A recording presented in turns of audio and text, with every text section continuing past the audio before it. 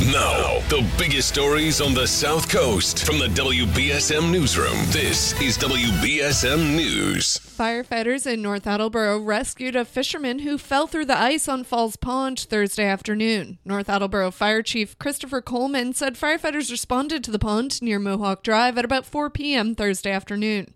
Fire crews dressed in ice rescue suits took a sled out onto the pond and retrieved the man, bringing him to safety within 5 minutes. He was then taken to a nearby hospital for evaluation.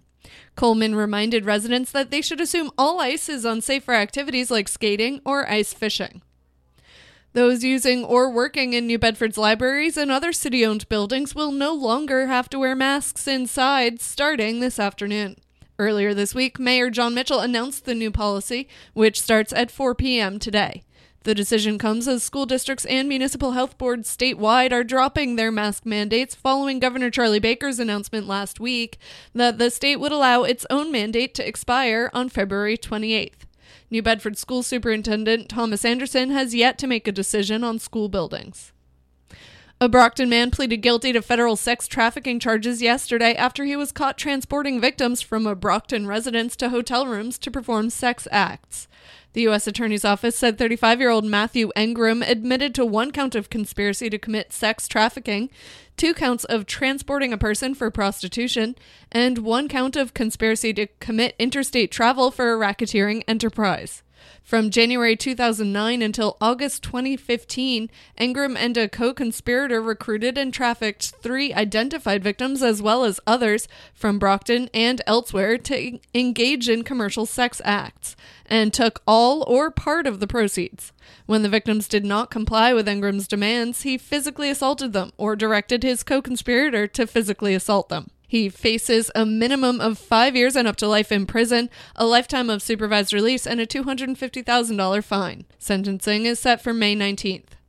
The site of a former coal-fired power plant in Somerset will be transformed into the first offshore wind manufacturing facility in Massachusetts. Governor Charlie Baker visited the former Brayton Point power plant Thursday. The state's last coal-fired power plant, Brayton Point, closed in 2017 as environmental groups pushed for cleaner sources of energy generation. An Italian cable manufacturing company, Prysmian Group, finalized an agreement to make subsea transmission cables at the site that will bring power generated by offshore wind to the electrical grid. 15 retired and active duty firefighters from Massachusetts say in a federal lawsuit filed against 24 companies that so-called forever chemicals in their gear and in firefighting foam manufactured by the businesses contributed to their cancer diagnoses.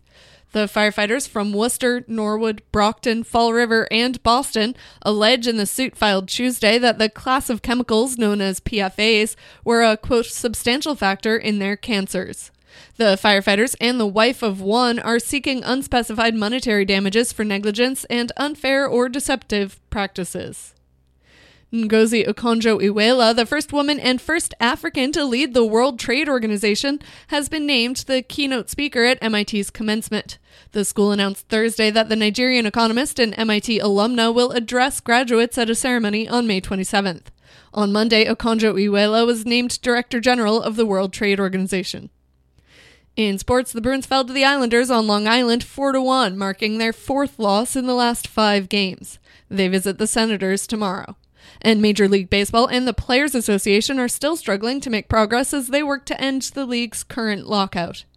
Now for a look at your local forecast from ABC6. Heavy rain and gusty winds continuing across the area this morning. It is very mild to start the day. We have a cold front working through. We'll start to dry out as the morning progresses. We'll get into clearing conditions this afternoon. It stays breezy, and that breeze brings in much cooler conditions. By this afternoon, we're down to the low 40s. Overnight is clear and cold, dipping down to the low 20s. Tomorrow looks partly sunny, with highs topping out in the upper 30s and low 40s, with a few afternoon and evening light flurries possible. From the ABC6 Weather Center, I'm meteorologist Chelsea Priest on New Bedford's News Talk Station, 1420 WBSM.